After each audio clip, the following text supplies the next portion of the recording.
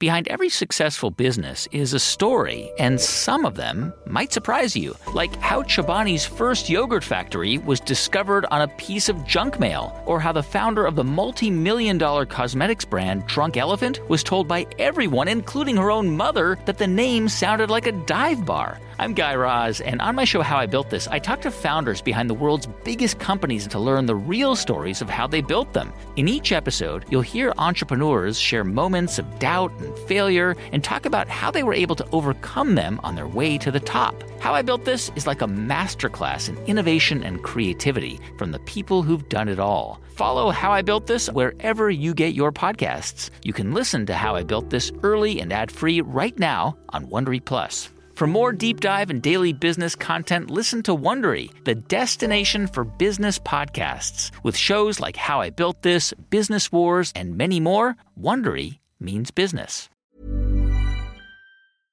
Hi, everyone. I'm excited to share the debut episode of a new podcast from Higher Ground called The Sum of Us. In this podcast, host Heather McGhee travels all over the country to find ordinary people who are overcoming divisions and helping create better communities. From rural Maine to the coast of California, Heather teaches us about the surprising connections that are rebuilding America across our backgrounds, cultures, and differences. Too often these days, it feels like we're more divided than ever. And the stories in this podcast are a great way to remind us that there will always be good folks all over this country who are working to bring us closer together. I'll be honest with you, I just love this series. It's inspiring and energizing, and I have a feeling that you'll feel the same way. Subscribe to The Sum of Us to learn more.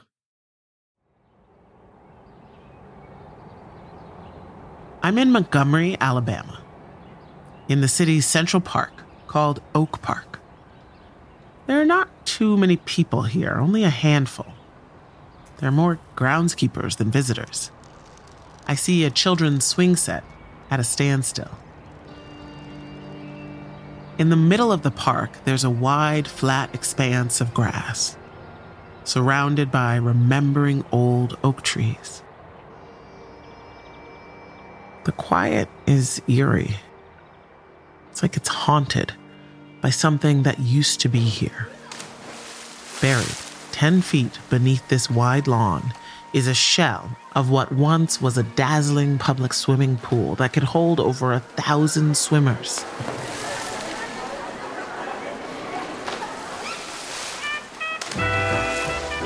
This kind of grand resort-style public pool was commonplace in the country.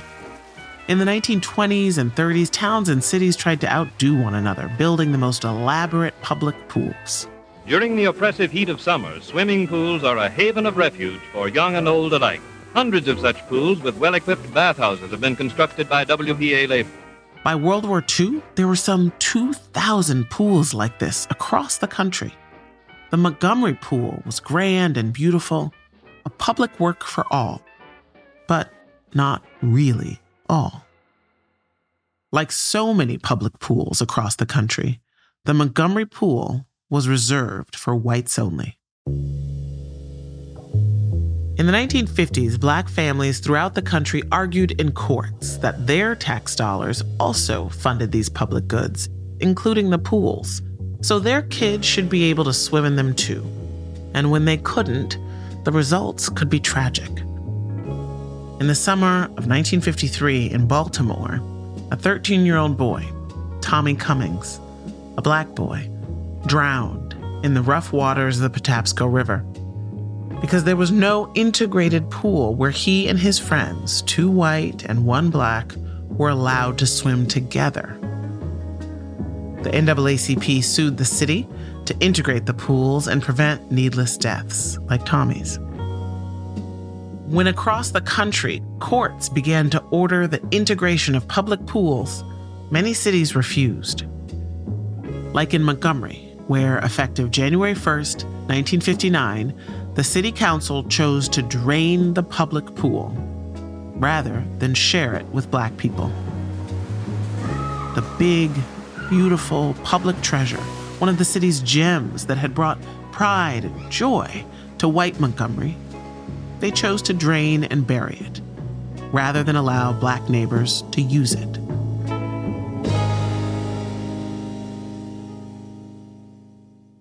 This phenomenon of draining public pools rather than integrating them didn't just happen in the Jim Crow South.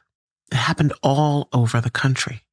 In West Virginia, Ohio, Washington State. As someone who studies inequality for a living, I became kind of obsessed with these drained public pools. I looked up old records, visited sites where they were buried. I kept thinking about how so many white people chose to lose out on something they once cherished, chose to destroy a nice thing rather than share it. It made me wonder why. Why can't we have nice things in this country? I mean, public goods like truly universal health care, a well-funded school in every neighborhood, these things that really benefit all of us. My name is Heather McGhee, and I've spent my career in public policy trying to find solutions to our country's biggest economic problems.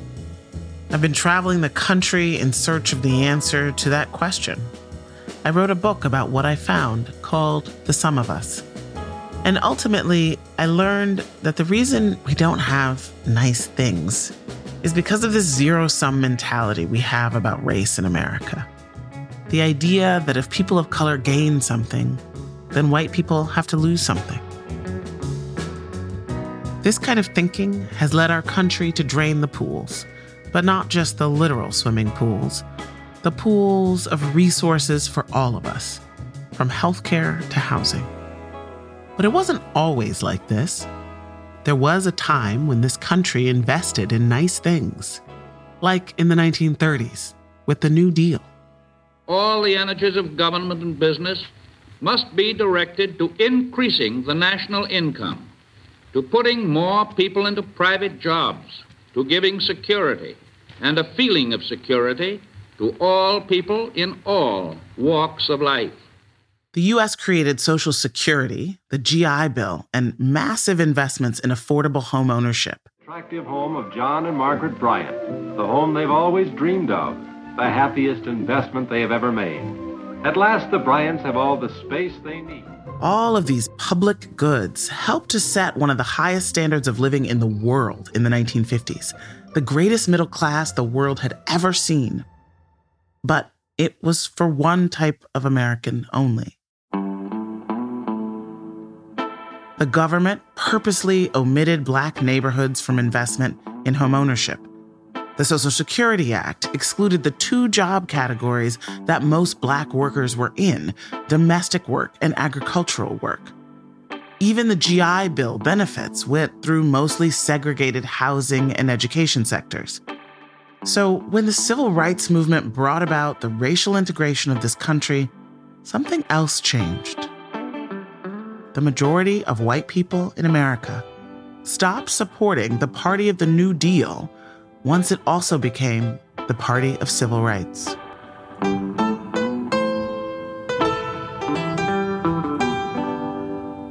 We must not approach the observance and enforcement of this law in a vengeful spirit. Its purpose is not to punish. Its purpose is not to divide, but to end divisions which have lasted all too long. Its purpose is national, not regional. Inequality began to grow decade after decade. And now, here in the birthplace of the American dream, we have one of the most unequal economies, with housing, healthcare, college, retirement increasingly out of reach for most people. When I got to Montgomery and walked the grounds of Oak Park, it felt like I was on to something, like there was something essential buried there, rooted deep in history. This beautiful pool we all lost out on. Not just people of color. White people lost out on those pools too. Racism ultimately hurts all of us. I mean, I know that racism always hits its intended target, people of color first and worst. I'm saying this as a descendant of enslaved people. But I don't think we've really come to understand how much racism costs everyone. This country's economic dysfunction, the poverty wages, the collapsing bridges, healthcare that's out of reach, underfunded schools, comes from our inability to share the pool, to really see ourselves as one people, worthy of investment. And I've realized, because racism has a cost for everyone, we've all got a stake in overcoming it.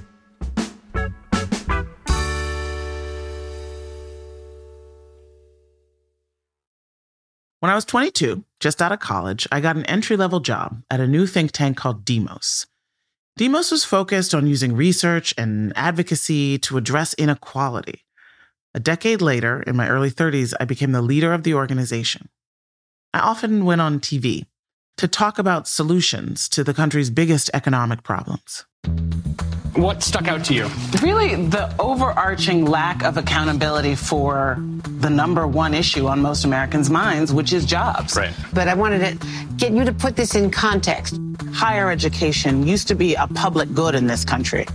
And I'd like to hear from all of you. Ms. McGee, would you like to start? Thank you, Senator Warren. That is an excellent question.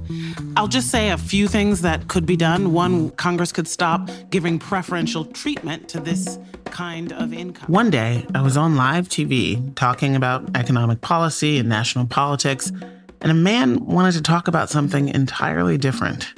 His name was Gary from North Carolina. I'm a white male, and I am prejudiced. The reason it is something I wasn't taught, but it's kind of something that I learned. What can I do to change, to be a better American? Gary described his fear of Black men and the things he saw on the news about crime and drugs and gangs. And there, live on national television, he asked me how he could change his racist thoughts. I took a breath and told him, Thank you so much for being honest and for opening up this conversation, because it's simply one of the most important ones we have to have in this country. Your ability to just say, this is what I have these fears and prejudices, and I want to get over them, is one of the most powerful things that we can do right now at this moment in our history. So thank you. So what can you do? Turn off the news at night? Because we know that actually nightly news and many media markets that have been studied actually overrepresents African-American crime and underrepresents crimes that happen by white people. Join a church if you are a religious person that is a Black church or a church that is interracial. Start to read about the history of the African-American community in this country. Foster conversation in your family and in your neighborhood where you're asking exactly those kinds of questions. The exchange between Gary and me went viral, and it shifted something for me. I realized that the Garys of the world have been sold a story about their fellow Americans, a story that makes them not want to share the pool. And no amount of research papers or legislative testimony was going to change that. Laws are just expressions of a society's deepest beliefs. Ultimately, the beliefs have to shift in order for outcomes to change. So I did something unexpected. I quit my dream job to try and understand what it is we believe about one another. I traveled the country. I heard from everyday Americans, from people fighting for higher wages. Joining the movement, I then understood that we were kept in poverty on purpose. This was something the system had built purposely to keep workers divided. Communities protecting their water.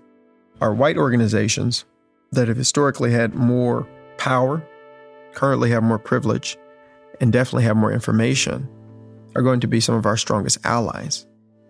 People defending reproductive freedom. It took our tears, it took fallouts, it took disagreements. I'm really proud about that.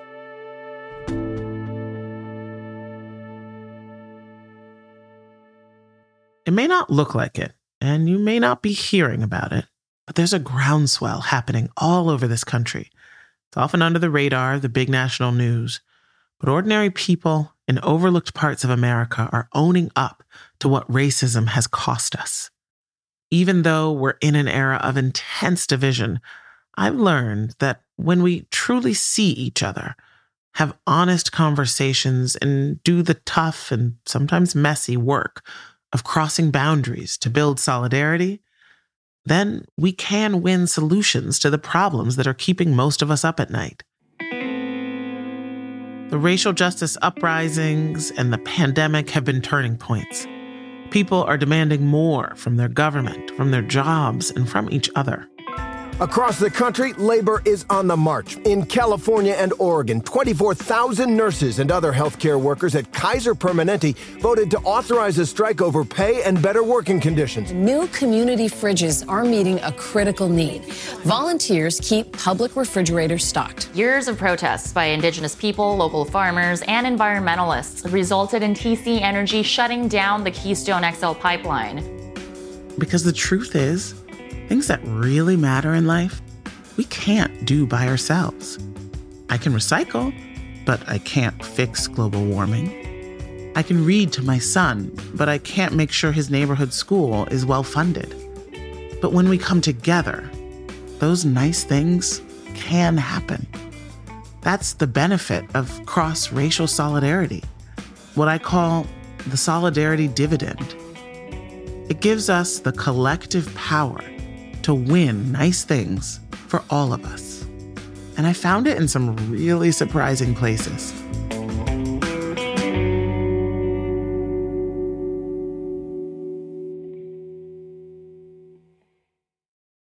So I've been traveling the country, witnessing solidarity in action, discovering how people are coming together despite everything telling us not to. People from all backgrounds shared their America with me.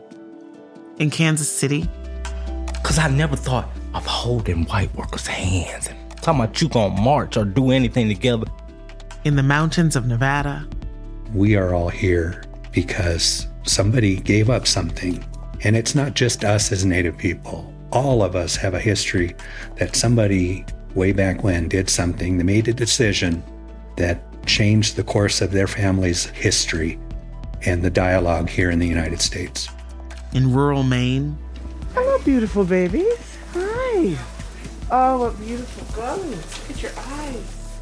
I think it's that thing of being scared of what you don't understand when you live in a very white town. On the Pacific coast of California. This is like the happiest I've been in a really long time. This is really great. This is so great. In Memphis, I looked out and saw the bouquet of people. And that's what God loves, is a bouquet. Everything he made is diverse.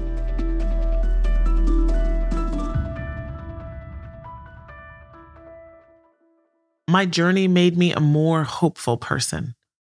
I saw people overcome distrust and learn to fight for each other instead of against each other.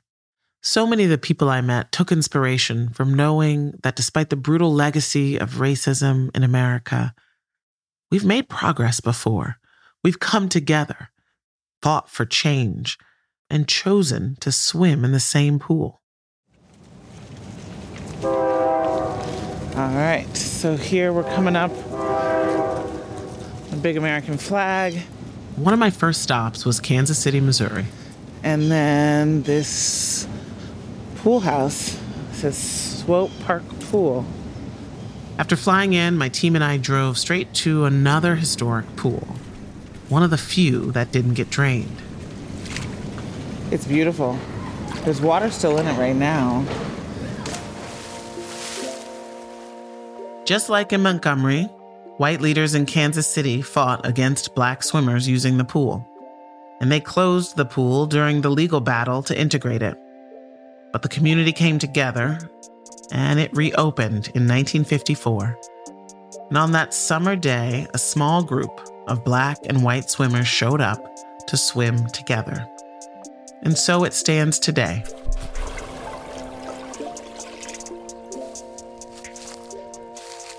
When I walked the grounds, I noticed that the Kansas City pool is also surrounded by oak trees, just like the buried pool in Montgomery. You know, it's funny. In Montgomery, Oak Park, I picked up some of these little acorns from the trees just to remind myself about how, things regenerate, like these generations pass, but ultimately we still got these roots that we need to deal with, and just a reminder of how recent it all was. These remembering trees have now seen generations of children and families of all races swimming together, basking in the sun and enjoying this public good. Enjoying a nice thing. It's what can happen when we're willing to be in it together, when we decide the pool is for all of us.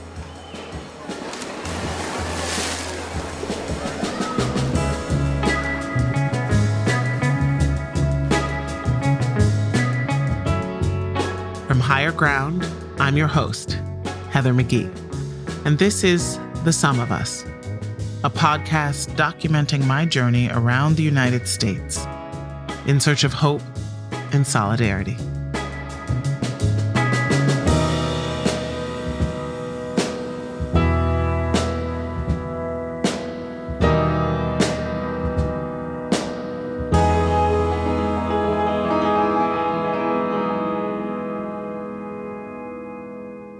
Next time on The Sum of Us, I'm going to take you to Memphis, where I met Miss Scotty Fitzgerald, who lived near pollution her whole life. You could see the pipes and the smoke coming out of the pipes, and then you could smell them stinky rotten eggs. When a new pipeline promised more pollution for Scotty, people came together to do what no one thought was possible. You don't fight oil and gas, you're never gonna win. It's like to stop an actual pipeline building. I didn't know if that was possible. How Black Memphis and White Memphis came together, despite their differences, to protect something precious. On our next episode. From Higher Ground, this is The Sum of Us, created and hosted by me, Heather McGee, and produced by Futuro Studios. Our producers are Qasim Shepard, Ryan Kyloth, Emil Sequiros, Joaquin Cutler, and Juan Diego Ramirez, with help from Liliana Ruiz, Sophia Lowe, Susanna Kemp, and Alyssa Vladimir. Our senior producers are Nicole Rothwell, Jeannie Montalvo, and Fernanda Echavarri. We're edited by Sandy Ratley and Maria Garcia. Executive produced for Futuro by Marlon Bishop. Mixing by Stephanie LeBeau and Julia Caruso. Research by Lynn Cantor and Carolyn Lipka. Executive producers for Higher Ground are Mukta Mohan, Dan Fierman, Anna Holmes, and Janae Marable. Jenna Levin is our editorial assistant. Executive producers for Spotify are Daniel Eck, Dawn Ostroff, Julie McNamara, and Corinne Gilliard. Our original music and theme song is by The Sacred Souls. Join us for the next episode of The Sum of Us, a podcast in search of hope and solidarity.